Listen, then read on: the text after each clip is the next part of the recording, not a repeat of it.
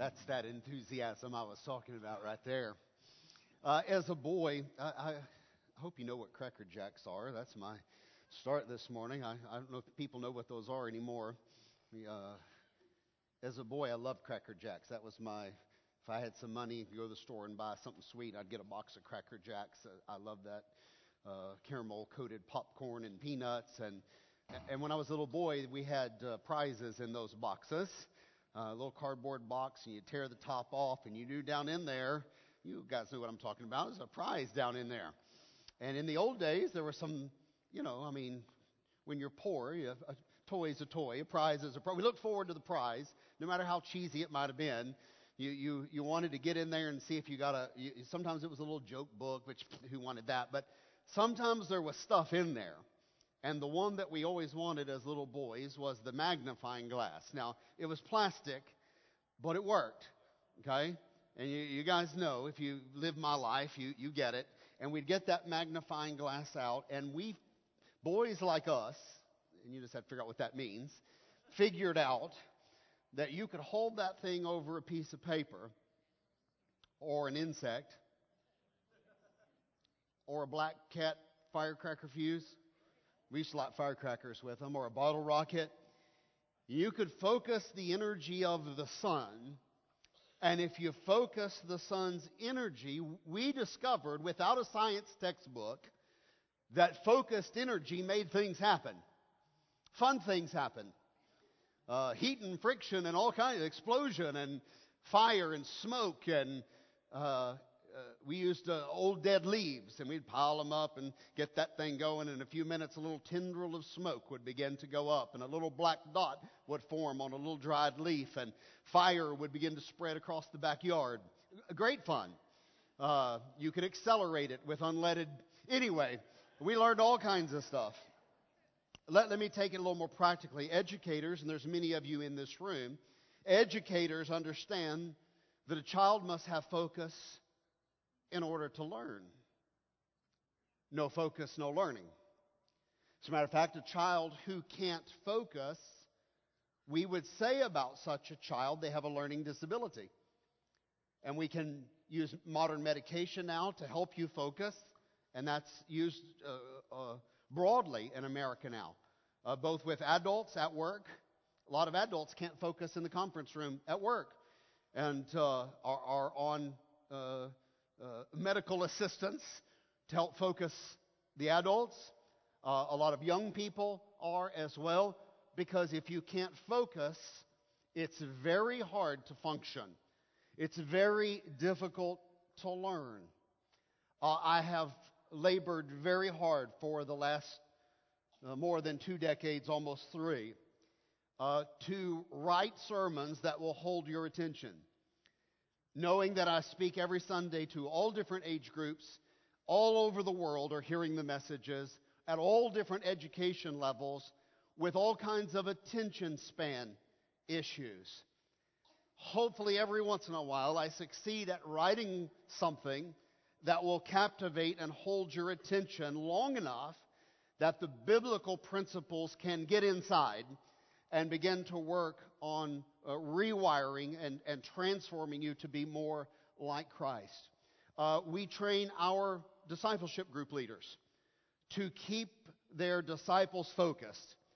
Keep them focused. We're using tools, books, material that helps keep you focused, helps keep you accountable, and let me say it a different way, helps keep you moving forward. So you don't fall by the wayside, so you don't start and not finish, so that you stay with it. Because we lose spiritual momentum if we lose our focus. So let me ask you, as always, to self-assess. I'm not here to judge you. You can self-assess this morning. And here's what I want you to ask yourself in self-assessment. What distractions have come into your life recently that might have turned your attention from the mission of Christ? What distractions might have come into your life in the last few months, last year, this year, recently? What distractions have come into your life that have got you all focused on that thing and really have completely stolen your focus from the mission of Jesus Christ. This morning I'll try to cover some of the middle section of the book of Nehemiah. There's several valuable lessons in 6, 7, 8, and 9 right here in the middle of the book. And these lessons are pivotal. They're valuable lessons for us this morning. They're worthy of your attention for the next few minutes. First of all, let me teach you about the power of a focused life. The power of a focused life. This is something you can begin this week, to have a powerful and focused life. Let me show you what Nehemiah did. Nehemiah 6:1. When the word came to Sanballat, Tobiah, and Geshem the Arab, and the rest of our enemies, these are the bad guys, Nehemiah said, when my enemies heard that I had rebuilt the wall. Now, he doesn't mean me personally. He means us, all of us. His team of builders, men and women, young and old, all kinds of vocations. Everybody's building that wall as fast as they can, working from their home outwardly. When they heard that I had built the wall and not a gap was left in the wall. They've closed all the gaps now, though at that time I had not set the doors in the gates. You got the mental picture? The whole city wall is rebuilt, but where the gates go, there's just an opening. The hinges are being put on. The doors are being built. The gates are being built out of timber. And in a few days, they'll get the gates hung. But the wall is up. The enemy said it couldn't be done, that even if a fox, even if a kitten walked across their feeble wall, it would fall down. Do you remember that?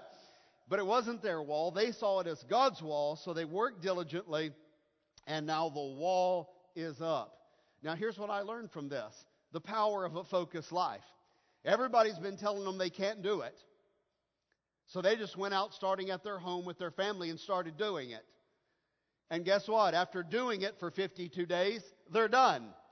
It just took hard work, sifting through the rubble, rolling up your sleeves, elbow grease. I'm not sure what metaphors to use on you. The old can-do attitude. They just went and did it. Put their nose to the grindstone, and everybody worked together as one team. Nehemiah, here's what he did right. He kept himself and those around him focused on the goal of getting this wall up. And because they stayed focused, they accomplished their mission. The wall is up. So let me say several things about a focused life that you can adopt this week. Focused people know their goal. Focused people know their goal.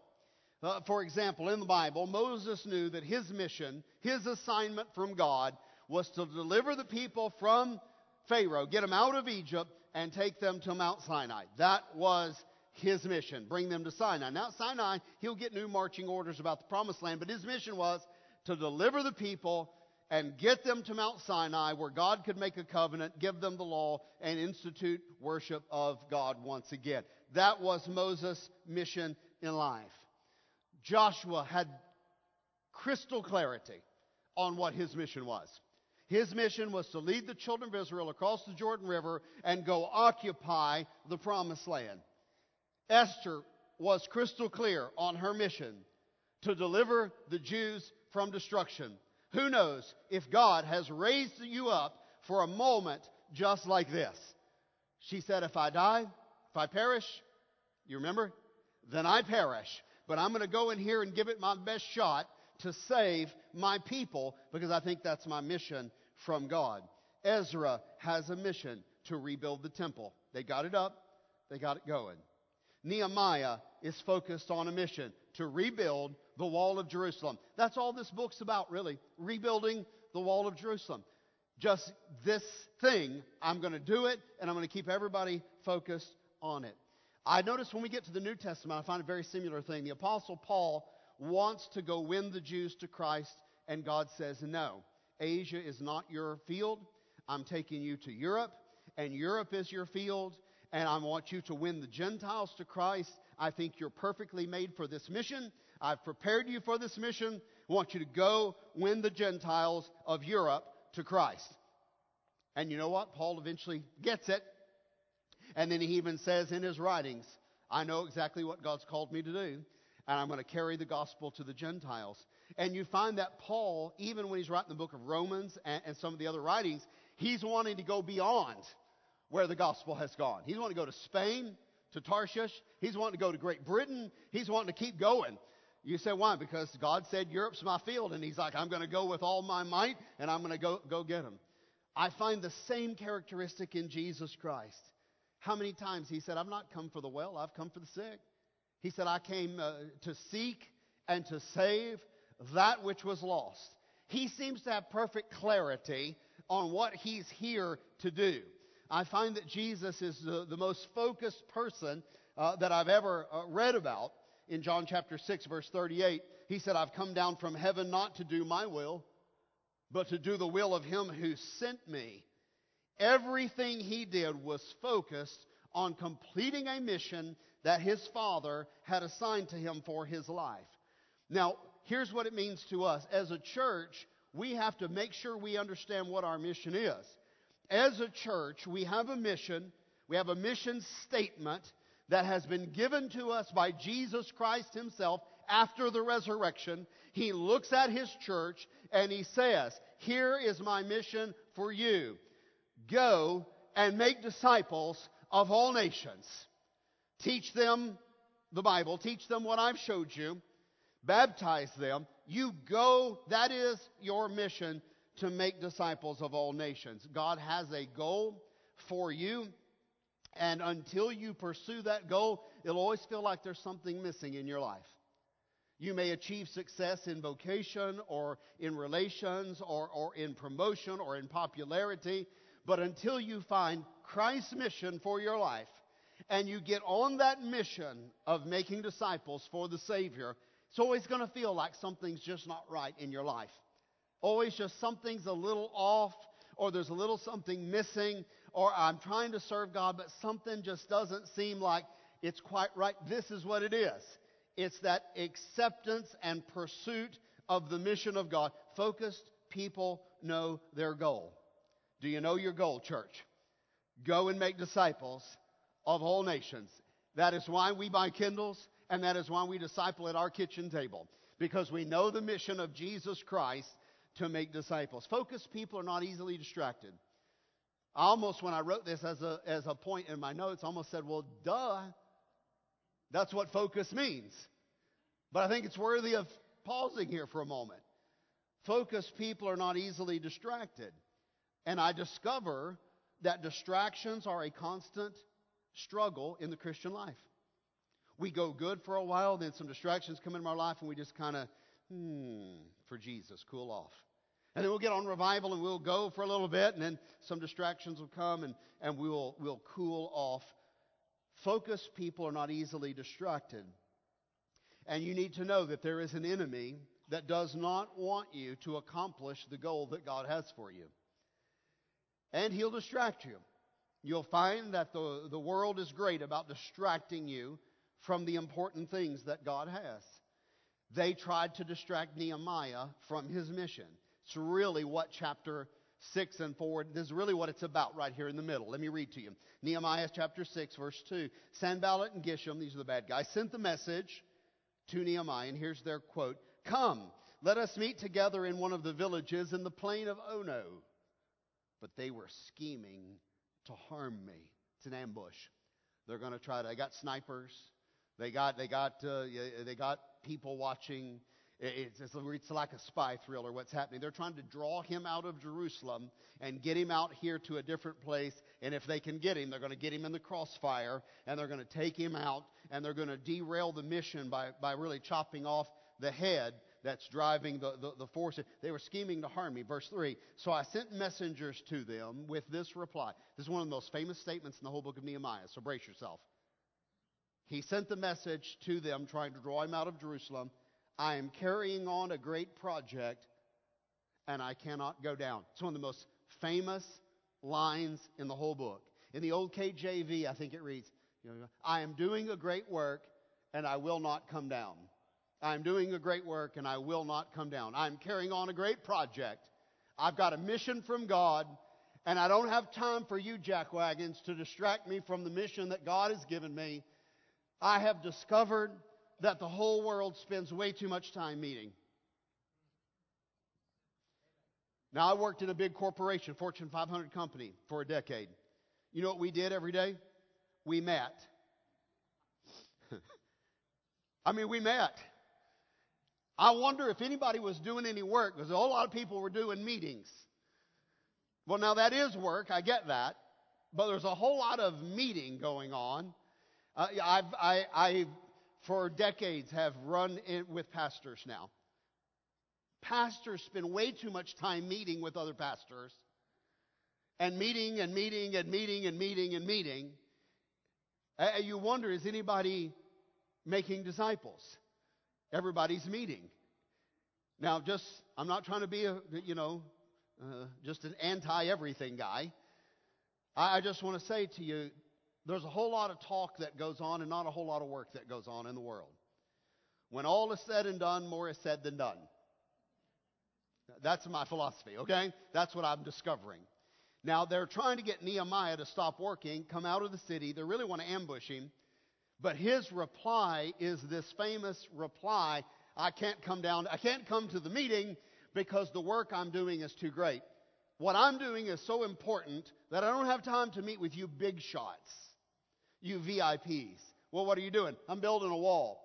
Well, that doesn't sound like it. Well, it's God's wall, and it's what He's called me to do. So to me, it's a big deal. And I got to get this project finished. I'm doing a great work, and I cannot come down. Let me say it in other words. Nehemiah refused to be distracted. Now, this is something I also noticed in the life of Jesus Christ. And when you think about Jesus being distracted from the cross and being distracted from making disciples and the mission that God had for Him, a lot of times when Jesus was being pulled in different directions, it was those close to Him. It was His own disciples distracting Him. Let me read the classic incident. Matthew 16. From that time on, Jesus began to explain to His disciples that He must go to Jerusalem and suffer many things at the hands of the elders, the chief priests, the teachers of the law, and that He must be killed and on the third day be raised to life. Peter took Jesus aside and began to rebuke Jesus. That's classic, isn't it? Can you imagine just, Jesus, sit down, I'm going to tell you a thing or two. And Peter begins to scold Jesus. Never, Lord. Jesus said, I've got to go to Jerusalem. I'm going to suffer many things and die. And Peter's like, no way. Then you're not going to Jerusalem. No way. Never, Lord. This shall never happen to you. This is famous now. You know what's about to happen next. Jesus turns to Peter and He says, get behind me, Satan. While looking at Peter. For you are a stumbling block to me. You do not have in mind the concerns of God, but only the concerns of man, merely human concerns. Now, this is hard for me to say to you, but it's so true. So please take it with grace. Sometimes those you love, family, friends, close friends, people you trust and admire, will try to distract you from the mission of Jesus Christ. Doesn't mean you stop loving them. It just means that you stay focused, because focused people are not easily distracted. When Jesus turned to Peter and rebuked Satan, get thee behind me, Satan, Jesus was saying, quit trying to distract me through the voices of those who are close to me. Satan, I rebuke you. You quit talking through Peter. You know I love Peter. He's my disciple, and I love him. I die for him. I will die for him. But Satan, I rebuke you. You quit talking through the voices of those who I love and those who are close to me. Quit trying to distract me by tugging on my heartstrings with the people that are near and dear to me. Now, I'm not saying treat your friends and relatives badly, poorly. I'm just saying don't let anyone distract you from the mission of Jesus Christ. Maybe you've been distracted through hurt. I find this a lot in ministry, that people have become distracted from the mission of Christ through past discouragement, or because of their own past sins, or because of past hurts. The closest thing I can think of in the Bible to that type of scenario would be the Apostle Paul. Paul had a lot of baggage. He had murdered people for his religion. He had a lot of baggage, okay? and his baggage was so extreme that he had to figure out how to deal with it. And he showed us how to deal with it with laser beam focus. The Apostle Paul teaches us this. Philippians chapter 3. Brothers and sisters, I do not consider myself yet to have taken, I've not arrived to have taken hold of it. I've not achieved it yet. But one thing I do, forgetting what is behind me and straining towards what is ahead of me, I press on. You say, well, what about your baggage? Yeah, forgetting that and looking forward in my life, I press forward, and I want to forget the baggage, and I want to remember the focus and the calling of Christ, and I'm going to press forward, straining for what is ahead. I press on toward the goal to win the prize for which God has called me heavenward in Christ Jesus. So I'm just trying to encourage you this morning to get your focus back and start saying this morning, from this invitation forward as you go into the week, this one thing I do. It's a very biblical approach. This one thing. That doesn't mean you're not going to be a multitasker, but it means one thing's going to be the dominant thing in your life, and that's living for Jesus Christ and for His mission. Church, everything we do is measured by our mission. And when it comes to mission, good is the enemy of best.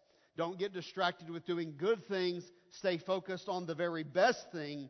We are going to be a church on mission, and our mission is reaching the world by making disciples, one disciple at a time, and teaching those disciples how to make more disciples for Jesus Christ. Stay focused. Do not get distracted, because focused people finish. And this is something I love about the examples in the Bible. If you are a born-again child of God this morning, then you have inherited the legacy of a finisher. Are you part of God's family? All right, part of your spiritual DNA is to be a closer. You're a finisher. You're not a starter and a fall by the waysider.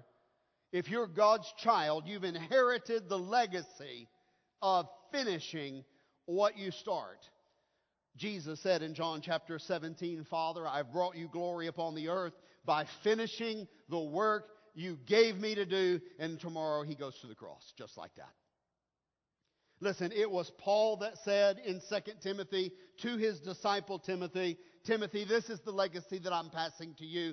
I have fought a good fight. I have finished the race. I have kept the faith. You're my disciple. You have the DNA of a finisher.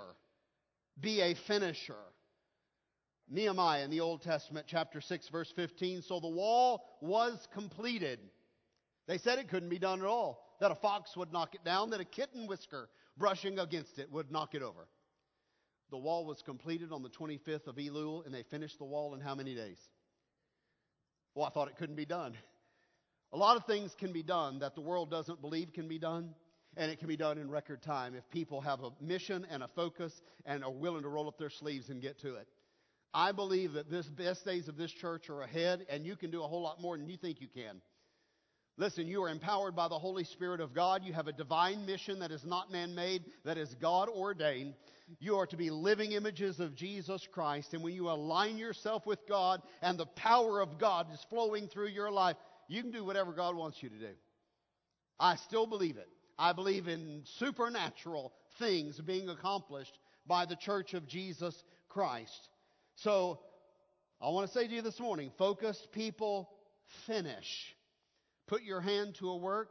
You say, well, I tried discipleship and I just kind of fizzled out. Okay, get back on the horse. Let's get back to it. Let's figure out how to re-engage. Or maybe you're the disciple maker. You say, well, I tried to make disciples and my disciples flaked out. Yeah, that happens. That happens. And I'll tell you why it happens. Because we're discipling people who are spiritual infants. It's the parent that has to stay focused. Infants never will stay focused. So you got a lot of love and a lot of care and a lot of patience and a lot of prayer and a lot of milk. But listen, stay with it. We'll get to some solid food. We'll get to transformation in life. We will raise up a generation of spiritually mature people who can raise up spiritually mature people. You will see it happen before your eyes. So now they got the wall up, record time, 52 days. That's 6 and 7. Watch how fast we're going now. Chapter 8. So chapter 8 is about the revival that was needed and the revival that happened after they got the wall up. So let's talk about this morning for a minute a spiritually renewed life.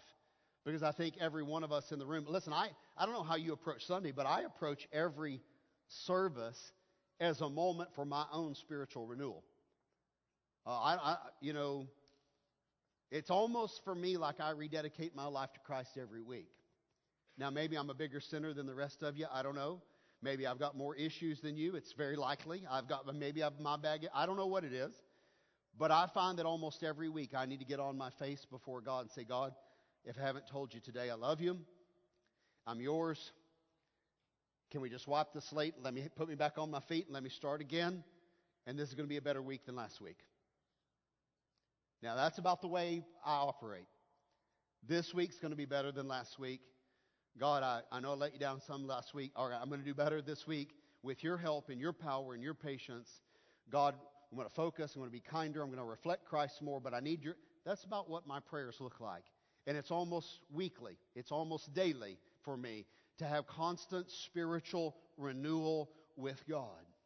So here's what I want to say to you. See, the job is finished. The wall's up. And typically what happens is then the church goes, and lethargy starts to creep in very quickly. They're safe. They're secure.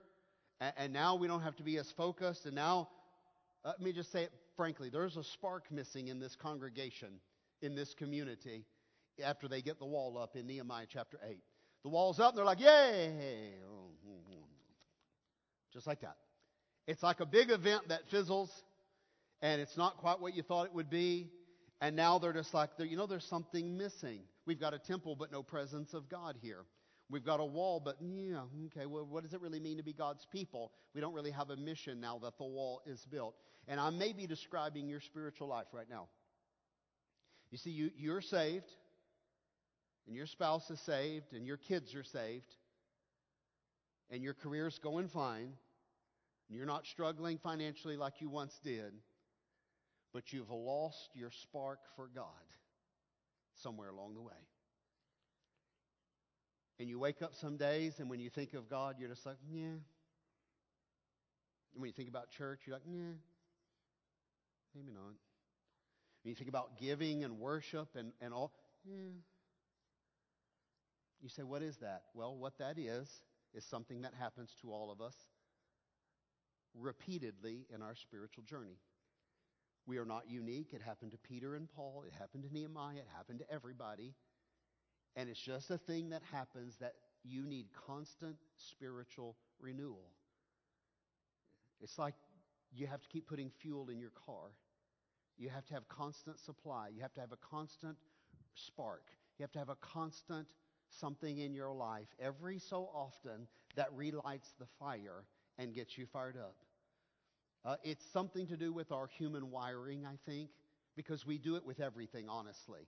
We get gung-ho about, being keto and going to the gym, and then about a week later, we've lost it.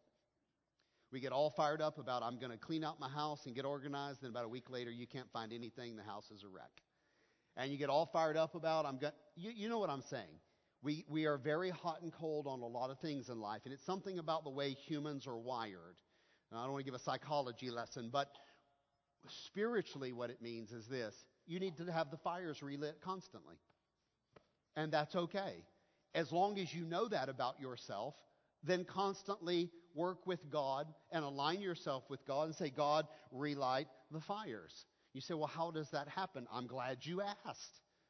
If you want to experience spiritual renewal, it almost always begins by re-engaging with the Bible. Almost always, every historic revival that's affected a nation or a community or a church typically had to do with people connecting back with the Word of God. So that is an element that's almost, you'll find it in almost every revival you read about, or whenever you hear somebody talk about, man, I was just spiritually. Okay, well, you're on fire for God now. What happened? Well, somebody approached me and said, we need to get in the Word together, and started discipling. We sat down once a week, and they were making me accountable to be in the Word, and they helped me memorize Scripture. Yeah, you re-engage with the Bible. and re-engaging with the Bible is the very first step to get the spark back spiritually in your life. Now watch how it happens in the book of Nehemiah. They're just like, meh. Watch them light the fire. Nehemiah 8:1. And all the people came together as one. Community meeting in the square before the water gate. And they told Ezra, the teacher of the law, to bring out the book of the law of Moses. Now they don't have a completed Bible like you. So go get the Bible. Go get the book of the law. And Ezra, you're the priest. Come out here. And we want you to bring the book of the law, which the Lord commanded Israel. Verse 3, and he read it aloud, Ezra did, from daybreak until noon. That's quite a service. As he faced the square before the water gate in the presence of the men, women, and others who could understand. And all the people listened attentively to the book of the law. So in your mind, I want you to see the picture. They built a wooden pulpit, it says, platform, and all the people poured out into the square. They're in the city walls, and they said, there's no spark here. Matter of fact, we don't even know what the Word of God says. So how could we be good followers of God? Read us the Word of God. Nobody has individual Bibles, so they bring out the books of Moses, and Ezra begins to proclaim. They want to hear, tell us what God says. Now this is the key. Do you have a hunger for the Word of God? One of the things you'll find about people who were able to experience revival is they relit their passion for the Word of God. Now, David's a train wreck. I'll be honest with you. As a young man, he's heart following God, and as an older man, he's a complete train wreck spiritually. Train wreck as a husband and a father and in many areas. But one thing David was successful at, and God said, called him the apple of my eye, is that David had a passion for God that he was able to rekindle over and over and over again throughout his adult life. Listen to Psalm 19, verse 10. David said, God's words are more desirable than gold, even than finest gold. They are sweeter than honey, even the honey dripping from the comb. David said, the Word of God to me is something that's precious and sweet, and I love it, and I can't do without it. Job, another ancient follower of God. Job said that God's Word was more precious to me, more needful to me than the food that I eat. Job chapter 23, verse 12. I have not departed from God's commands, but I have treasured His words more than my daily food. Now, I treasure my meals. Something starts happening about now during the day, and you're like, hey, about 20 minutes here. We're going to be going to, yeah. Your body tells you it's time to expect, want, and treasure that food. Job said, I've built the same expectancy into my life about the Word of God. Listen, I want you to hunger to come together, and let's open the Word of God like this and see what God wants to say to us. Hunger for that every week. Cherish that. Long for that. A lot of experiencing constant revival has to do with your own attitude in approaching the Bible. If you approach the Bible as some ancient boring book, you're not going to get much from it. If you approach the Bible, well, look how in Psalm 119. Psalm 119, I rejoice in your word like one who discovers a great treasure. David said, going to the Word of God and opening it to me is like going on a treasure hunt. I just dig in there, let the dirt fly, rummage around in there and see what I can find. And I end up finding something precious and powerful and special to me when I engage with the Word of God. So I want to challenge you. The people came to the worship service hungry to hear from God. I want to challenge you to adopt that. Come into these walls hungry to hear from God. It will transform your worship experience. If you walk through the doors and I had to be at church again, I'll say, no, I can't wait to hear what God has to say. I need God to say something to me. I've had an interesting week. I'd like to know how God's going to interpret the week He just gave me. What does it mean for I want to hear from God. You approach it that way, it makes all the difference in the world. So spiritual renewal has to do with re-engaging with the Bible. It has to do with renewing your enthusiasm for worship. I'm so glad you were worshiping enthusiastically this morning. Let me read. This is what happened in Nehemiah. Chapter 8, verse 5. Ezra stood on the platform in full view of the people. And when they saw him open the book, they all rose to their feet. Now you may have wondered, Why sometimes in churches they say we're going to open the Bible and the people stand when they read the Word of God. This is why. It comes from this verse right here in your Bible. And so they open the Bible. They're so hungry and respectful of the Word of God at this moment.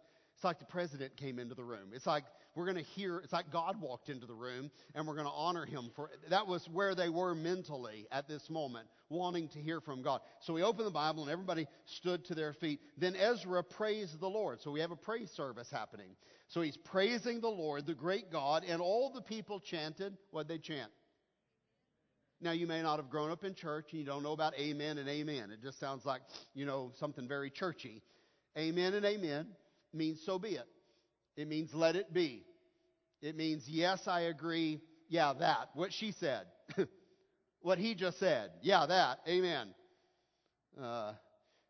When Rush Limbaugh was alive and on the air, his callers would call in and they would always say, the first thing they would say to him is, man, it's so good to talk to you, Rush. Thanks for having me on the show.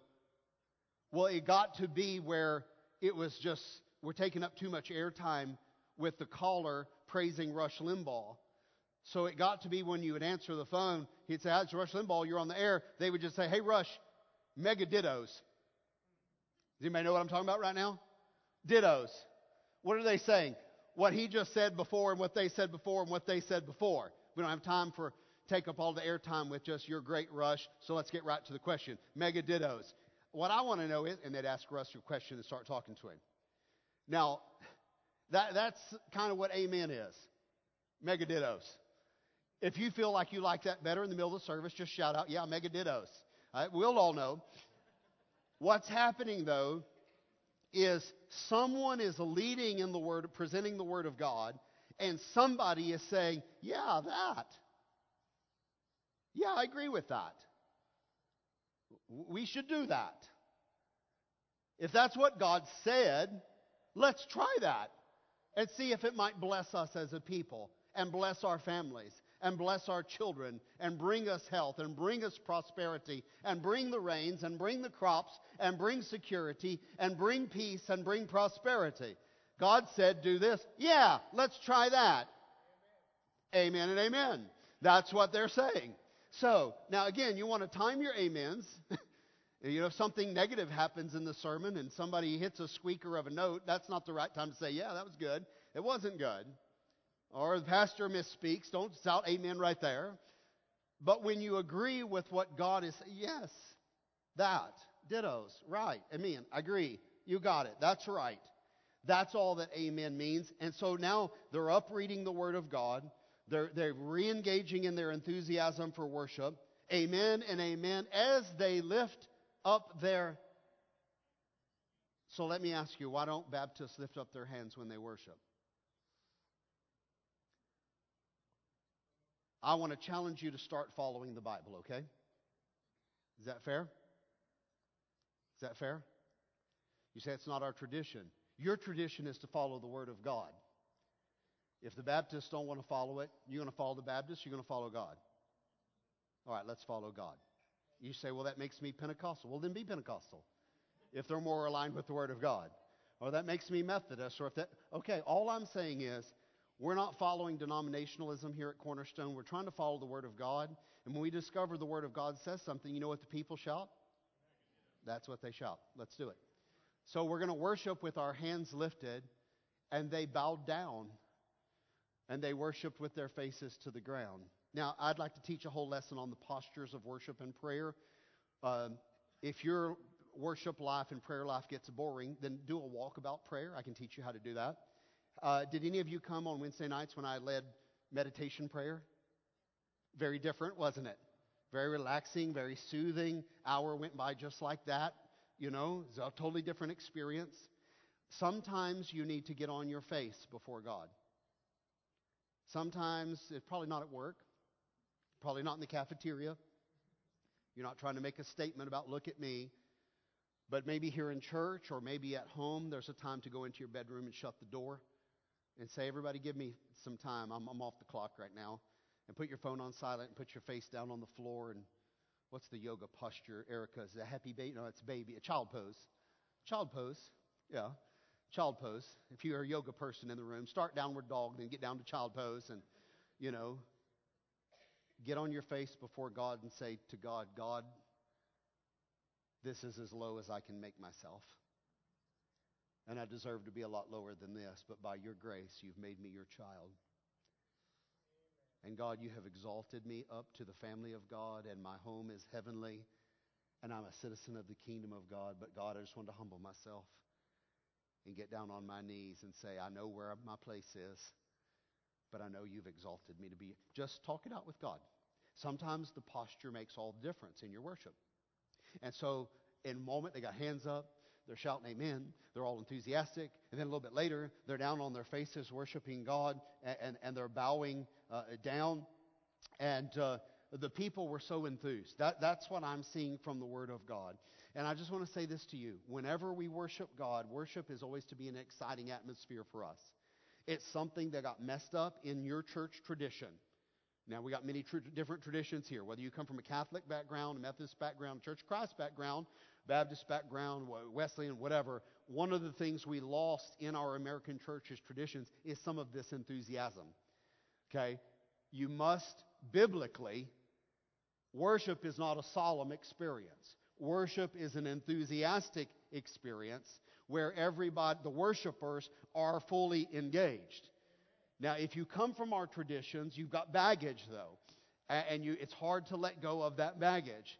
So I'm going to try to lovingly say to you, in my tradition, they would say, well, if you start living your hand, you're getting all charismatic and out of control. Listen, and so that record plays on a loop in my head. And I have a hard time getting that out of my head, even though I can clearly see what the Word of God says I should be doing.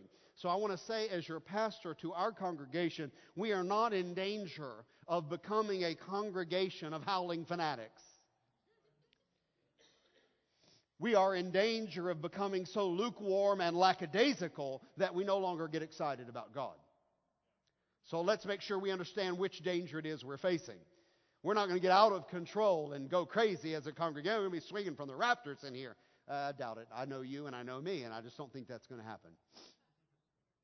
What I think might happen, though, is we could turn these passages off and say, God, we're not interested in this kind of enthusiasm when we come to worship you. And we could get very lukewarm, and we could get very subdued and very stoic, and we could lose some of our passion in worship.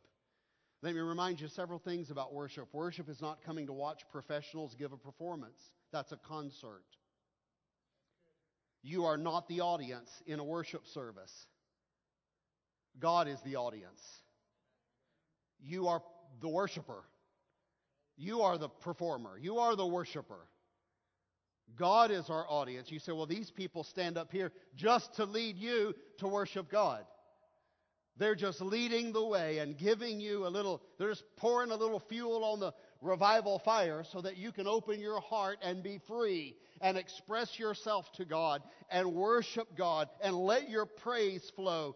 Remember, God is the audience for all of us. You are not the audience for these people. Their mission is clear. Lead you to worship God. And by the way, we'd rather have 10 disciple makers on the platform who know the mission of God and are pursuing the mission of God than 10 paid professionals who don't make disciples. You may say, well, every once in a while, somebody will hit a note. Yeah, they will. And tonight they'll be at their kitchen table with their disciples memorizing the Word of God. To us, staying focused on the mission is more important than hiring the professional voice. Would you rather be led to worship God by people who don't make disciples or led to worship God by people who understand the mission? A lot of people don't understand us still here at Cornerstone. That's the way we think. So bear with us. We're just volunteers giving it our best shot, okay, to lead people in worshiping Almighty God. I just want you to get a little bit fired up about coming to the house of God on Sunday. David said, I was glad when they said, let us go to the house of the Lord. It ought to be a refreshing moment for you every week. Let me give you a third thing about relighting some revival and renewing yourself spiritually. I would say this to you, let someone help you. Experiencing spiritual renewal is not always a solo project. You need someone in your life who will walk alongside you and help you stay engaged, help you relight the fires.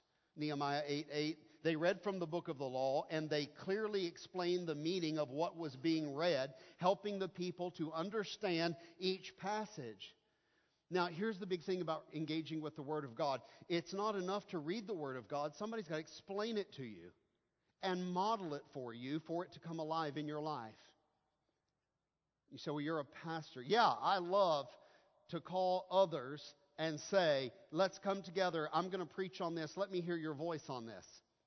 I love listening to other voices before I get ready to do this, because it's even helpful for me. It's helpful for all of us. It's not enough to read the Word of God. If I preach it and you don't understand it, I have failed you as your pastor. My mission is not to, preach in eloquence. It's preach something that's understandable. The highest compliment ever paid to me is when I walk out that door and somebody brings their child over. I remember when Roman was just a little boy, and Jenny brought him out there and said, hey, Roman wants to talk to you for a minute. Roman's talking to me about the sermon I just preached. The highest compliment I ever paid is when you were just a child at the time, Roman, not a young man, but when a child says, Pastor, you said this morning, and not exactly what I said. That's exactly what God said. The greatest compliments paid to Jesus were that Jesus talked in such a way that the common people heard him gladly, it says. He could take the message from God and package it in a parable, or package it in a story, or package it about farmers and birds and cows. And he could package the story in such a way about bread and about water. He could package it in such a way that the people could understand what God was trying to communicate with them. Not only was Ezra proclaiming the Word of God, but there are people in the text who he has a group of spiritual parents around him who are explaining the Word of God in small groups to the people so that they can understand what's being said. Let me read verse 12. Then all the people went away to eat and to drink and to send portions of food and to celebrate with great joy, because now they understood the words that had been made known to them. I love this. They celebrated spiritual growth. Cornerstone should always celebrate spiritual growth. If nothing else, I read these verses this week and said we need to have more parties around here. They celebrated spiritual growth, and they threw a We Understand the Bible party. That's what it's happening right here. They sent gifts, they made food, they invited people over, they had a big dance and a hoedown. Who knows what they did, but it's a party because they said we hear the Word of God, we understand. We got our mission clear. We've heard from God. That feels right, and that's what we're going to try to do. What do you want to do? Feels like we should have a party. And they had a party. When you understand the Bible, then it begins to transform your life. Experiencing transformation is something that Cornerstone is committed to. We don't just design the ministry here to just do something every Sunday to get us on down. No, we're trying to get God's people to experience spiritual transformation. You will know God is transforming you because transformation will produce tears. So, verse 9, then Nehemiah, the governor, and Ezra, the priest and teacher of the law, the Levites who were instructing the people, said to all of them, this day is holy to the Lord your God, because they're all crying now. Do not weep, do not mourn, do not weep, for the people had been weeping as they listened to the words of the law. Let me see if I can characterize this. When you hear the Word of God, the Word of God will bring you into confrontation with your sin. That's one thing the Word of God does. And the reason, if you're ever skittish about getting in the Word of God, is because you're afraid what you're going to read might be going against what you live. I mean, you might be living contrary to the Word of God. And we're afraid if we get in there, we might say, I'm going to make some changes, and that's going to be hard. I'm going to have to change some things in my life. What happened is when they read the Word of God, the people began to be confronted with all the things they didn't do. They hadn't been keeping the feasts. They haven't been keeping the Sabbath. They haven't been living as a separated people unto God according to the Mosaic law. And when it says you got to eat this and you got to dress like this and you got to come and you got to Saturday is for worship and all these feasts, they had not been doing any of that for decades, for generations. And so they're like, really? That's what the Bible says we're supposed to be doing? Our parents and us haven't been doing any of that stuff. And Ezra and Nehemiah are like, yeah, I know. And that's why you went into bondage. And now you're out, so what are you going to do about it? And they're like, well, we're going to do what God said. And so there's tears running down their face. Let me just ask you a very personal question. Don't answer out loud. When was the last time that you shed a tear over your own condition? When was the last time that you were confronted with a sin in your life and that was so grievous to you that you had hurt God and you weren't doing what God said you should do, that you got emotional about that? That's kind of what transformation does. Those tears help water some of the seeds of transformation in our lives. And when the people had mourned sufficiently, it's not a downer. Watch what happens. Nehemiah then says to the people, wait, I see a lot of tears right now. All right, you've mourned sufficiently. Let me ask you a question. Have you asked forgiveness? Yes, okay. Did God promise forgiveness when you repent? Okay, then dry your eyes and let's get up and celebrate and worship. Now it's time to stop crying. I'll say it to you from a New Testament context. Jesus didn't come to you and say, I came to bring you death and despair and discouragement and depression. He said, I came that you might have life and that you might have it more abundantly. I came that goodness might overcome evil through your life.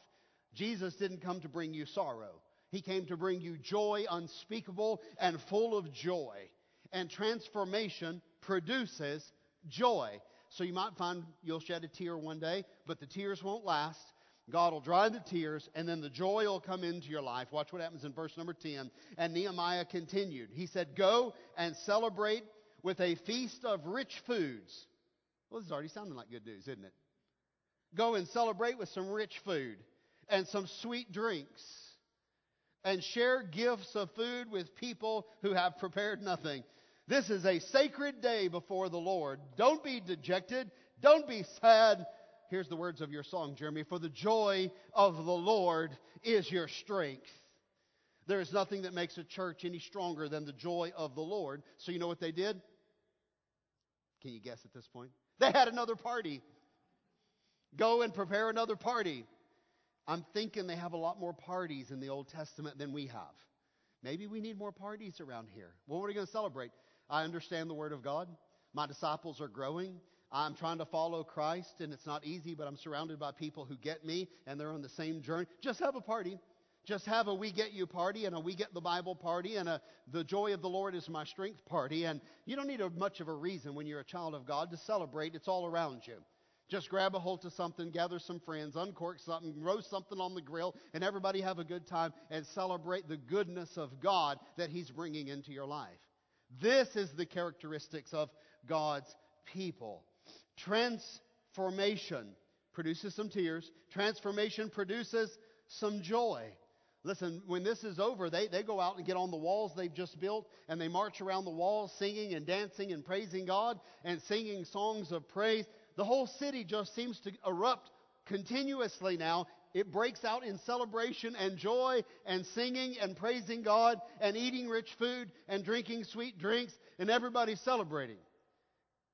Now, if I wasn't from this place and I'm watching this, I'd be saying, I'd like to go see how you get to be a citizen of this city. This seems to be an interesting place to live. It's the live music capital of the Middle East. It's the party capital of the city of the Middle East. These people are happy and joyous and singing, and I hear instruments and shouts and happy voices and children dancing in the streets. I'd like to be a part of this community. Is anybody getting the gist here of this? And whatever we're doing here needs to send the vibe to our community. When they look at us, they would say, I'd like to be a part of that community. This seems like a group of people that are a fun group of people. A group of people that I'd like to hang out with, that I'd like to do life with. And that transformation, lastly, will produce obedience. Verse 14. They found written in the law that the Lord had commanded through Moses that the Israelites were to live in temporary shelters during the festival of the seventh month. This is describing what's called in the Bible the Feast of Booths or the Feast of Tabernacles. And during this feast commanded by the law, they would leave their homes. They would build, you call it a tent, a temporary shelter out of lean-to, like you would see on a survival show on TV. Little booth made of limbs and sticks and palm branches, and they'd make a little booth, and they'd dwell in that booth outdoors during this season for a period of time. They would leave the comforts of home and go live out in the outdoors it's a strange holiday to me. In my thinking, it's kind of like 4th of July meets Easter. If you could take those two holidays and slam them together and say, we're going to go out with a picnic basket and some fireworks, and we're going to celebrate God. That's that's what's because they were a people scattered with no home, and they're supposed to remember that. But now God has brought them into this walled city with the temple and all of these nice things and safety and security. And so to remember, they were to keep the feast. Now let me sum up. I'm right at the end now. They didn't quite understand this, and they hadn't seen their parents do it or their grandparents do it. This hadn't been done in forever. So they're hearing this from the Word of God, and they're saying, really? This is what it means to be religious? We're going to go on a religious camp out? That's what the Bible says to do. So they say, okay, let's do it. Let's have a party. So they, so now they're having a party out on the hills, camped out in booths. Here's all I want to say to you in closing. You may not understand everything God asks you to do, but transformation will produce obedience in your life. And when you obey God, it results in more transformation. And it kind of gets to be on a loop where you do what God tells you to do, and you may not understand every aspect of it, but you begin to do it. It's like the tithing thing. You're like, listen to me clearly. I spoke about money last week if you weren't here last week, but it'll never make sense on paper. But you start honoring God with the first of your increase. And you and your spouse set a number and you start giving. Listen, I could stay on this for a few minutes because I'm so impressed with some of the people of this congregation. We have some 19, 20, 21, 22, 23, 24-year-olds in this church who their giving record is as consistent as the sun coming up in the morning. I am so proud of you. You start your adult life like that and you just wait and see what God does with you. That's all I want to say. You do what God says and you watch what God will do to honor your obedience to His Word. That obedience and transformation are connected together. And that brings us to a present moment now. This week, in our country, we're going to celebrate Thanksgiving. It is always a time for us to reflect on what God has done for you. Listen carefully what I'm about to say. It's very biblical. It's very David. Giving is not always about money. David said in one place, the offering that I will give you is something else. It's verbal. Or the offering is a broken and contrite heart. The offering I'm going to ask you to give in this invitation this morning is not money. The offering I'm going to ask you to give in this invitation is thanksgiving. I'm going to ask everybody to find a place this morning where you can be alone with God and take 2 or 3 minutes and say, God, my offering to you in this few minutes is my gratitude and my thanks. And then you find the language from your heart to offer that up to God. Our lives are transformed when we obey our Father. If you'll start obeying your Father, you will not be the same person a year from now. He will change your life. Little by little over the coming weeks and months, God will change you into a better version of you that looks more like Jesus Christ, God's Son. If you don't have a personal relationship with Jesus this morning, I want to challenge you today to call upon Him. We fast forward this story several hundred years, and one morning they nailed Jesus Christ to a cross outside the wall of Jerusalem. As Jesus Christ hung on that cross, if we've got the place right where they think it is, the city gate the wall is right there, looking straight ahead. A highway running right there in front of the cross, going out to Damascus and then into the city of Jerusalem. If they've got the place fixed right, it means that several hundred years later, Jesus Christ hung on a cross, staring straight ahead at that Jerusalem wall. I wonder, when the devil stirred the people up and they began to taunt Jesus, If you're the Son of God, come off the cross. He saved others. Himself He cannot save. I wonder if Jesus looked at that wall and thought of Nehemiah and said, I am doing a great work, and I cannot come down. Don't distract me. And he hung there until the afternoon, until he finally cried out with his last voice, it's finished! Now the celebration can begin, because of what Jesus Christ has done for you. If you've never received Him, then I urge you in this invitation, you come, there'll be help right here. Don't be embarrassed. We've all done this in a church. You come and take the hand of one of these deacons and say, pray with me. I need to receive Christ this morning as my Lord and my Savior. I need to walk out those doors knowing my sins are forgiven, and somebody's going to be right here to help you this morning. Our heads are bowed and our eyes are closed. Let's have a moment of reflection now and prayer before we go to our homes. If you're looking for a church that's built upon the Word of God, you found it. God has answered your prayer. If you're looking for a group of people who will walk with you and do life with you and walk the Christian walk and model it, not preach at you, but model it, you found it. This is the place. This is the place. There's some wonderful people this morning going through our Discover Cornerstone class, and some in this room that we're praying you will in the coming weeks take those next steps and be a part of this covenant family of God. In this invitation, this is what I'm going to challenge you. Offer up an offering right now. An offering of thanksgiving. Don't wait till Thursday to eat turkey. Right now is our thanksgiving to God. I'm going to ask you to stand very quietly.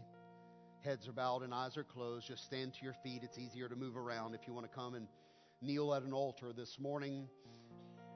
Offer this morning an offering. Say, God, I bow before you this morning. You gave us the beautiful child we prayed for. You gave us the promotion we asked for.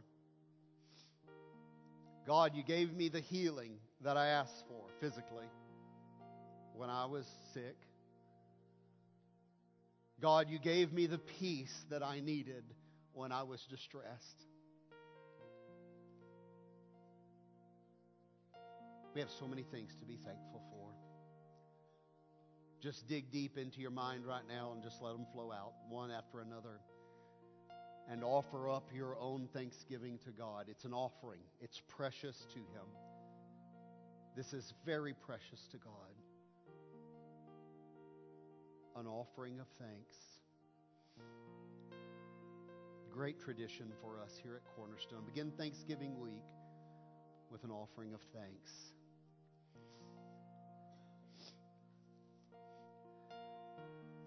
It'll make our feasting much better this week if we start with thanks right now.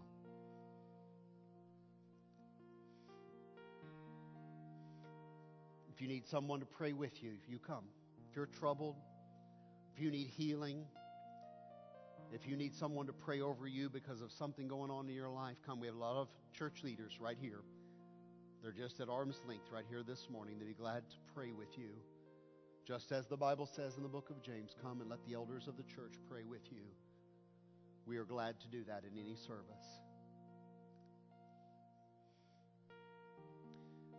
Let me challenge you now before I close with this. If you're still praying, listen to this. Maybe when it comes to God, you're just kind of, meh. You've lost that spark. If you've lost that spark, I've given you some very practical things from the Word of God this morning. But for a moment right now, just ask God to light the fire. Just very simply bow your head and say, God, I'm just a little lukewarm and lackadaisical about my spiritual mission. Relight the fire that I used to have. God, light the passion again. Give me the enthusiasm to pursue Christ and the mission of God. Lord, light the fire in my heart for spiritual things, for a pursuit of the Holy God. And He will. If you want that, He will. He's never far from you, and if you just reach towards Him, He'll reach right down and He'll meet you.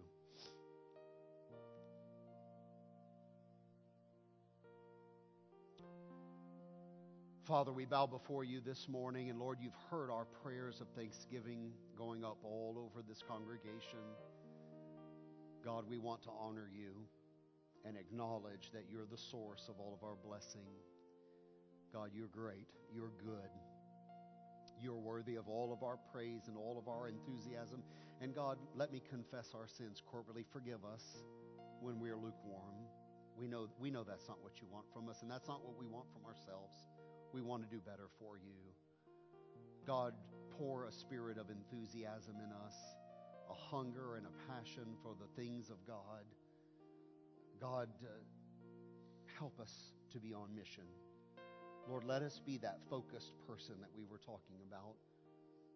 Lord, some have never made a disciple. May this be their season coming up now. As we end this year and go into the next, God, may this be the time, Lord, when you'll engage us in that mission. Father, thank you for all that you've done in our hearts this morning. Thank you for the encouragement and the challenge that you put in front of us. God, protect your people as they move around this week, as we visit family, as people are traveling. God, bring us all back safely. Lord, let us enjoy the feast. Let us enjoy the celebration. And let your people be the most joyous, happy people on planet Earth. This is our prayer as one family. In Jesus' name, amen.